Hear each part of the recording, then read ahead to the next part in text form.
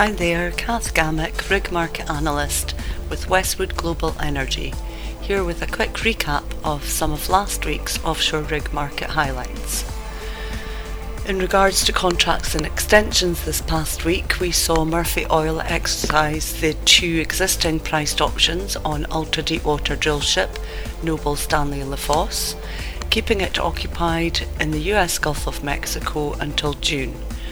Thereafter, Murphy has the rig firmly contracted for another 340 days to May 2024, with 5 unpriced options that could keep her busy until March of 2025.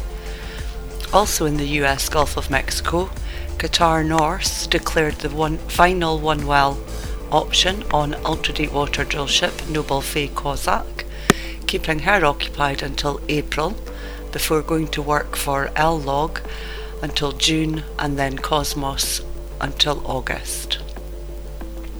Following on from RigLogic's update of last week, Saipem has confirmed the contract award from Eni for the provision and operation of ultra-deepwater drillship Deep Value Driller offshore Côte d'Ivoire, with operations expected to kick off during the third quarter. Some of the drilling activities over the past week saw operational delays for Renaissance offshore in Main Pass Block 74 in the US Gulf of Mexico. This means Jackup Enterprise 264 will remain there for at least another week. In the Grand Canyon Block 821 in deepwater US Gulf of Mexico, BP did discover hydrocarbons at the Puma West Appraisal. However, not enough to support an economic project at this time. Operations offshore Indonesia with Jackup COSLPower are expected to complete within the next few days, and around mid-March a heavy lift vessel will transport the unit to China for contract preparation work ahead of a 5-year contract with Saudi Aramco, which is estimated to commence between August and October. And in the UK, Jackup Valaris 122 moved to the Shearwater field, where she will drill and suspend well 30-22B-SW-IWA. And Jackup Shelf Drilling Perseverance moved from the Southwark field to drill IOG's Blythe H2 development well. Operations are expected to last around 3 months.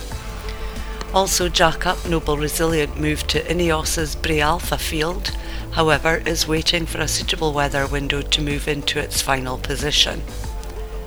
And Aker BP's well 16/1-35S in production licence 1141 came up dry.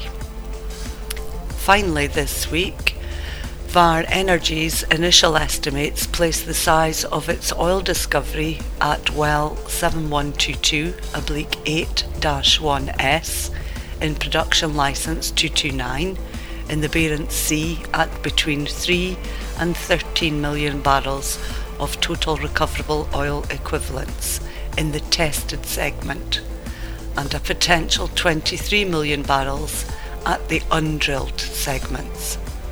As previously reported by RigLogix, drilling in oil-bearing layers is not permitted between 1st of March and 31st of August. Therefore, the 2 sidetracks could not be drilled. The licensees will evaluate drilling an appraisal well in the future. That's it for this week. Many thanks for listening, and I hope you found this of interest. For more information on RigLogix, please visit our website www.westwoodenergy.com.